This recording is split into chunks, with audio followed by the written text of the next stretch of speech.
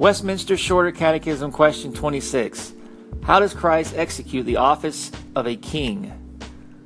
Answer: Christ executed the office of a king in subduing us to himself, in ruling and defending us, and in restraining and conquering all his and our enemies. Scriptures are Psalm 110 verse 3. Thy people shall be willing in the day of thy power, in the beauties of holiness from the womb of the morning. Thou hast the dew of thy youth. Isaiah 33:22. For the Lord is our judge, the Lord is our lawgiver, the Lord is our king, he will save us. 1 Corinthians 15:25. For he must reign till he hath put all enemies under his feet. Acts 12:17. But he, beckoning unto them with the hand to hold their peace, declared unto them how the Lord had brought him out of the prison.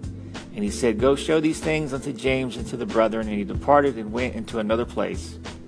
In Acts 18, verses 9 through 10. Then spake the Lord to Paul in the night by a vision. Be not afraid, but speak, and hold not thy peace, for I am with thee, and no man shall set on thee to hurt thee, for I have much people in this city. This concludes the reading of Westminster Shorter Catechism, question 26, brought to you by thereignofchrist.com.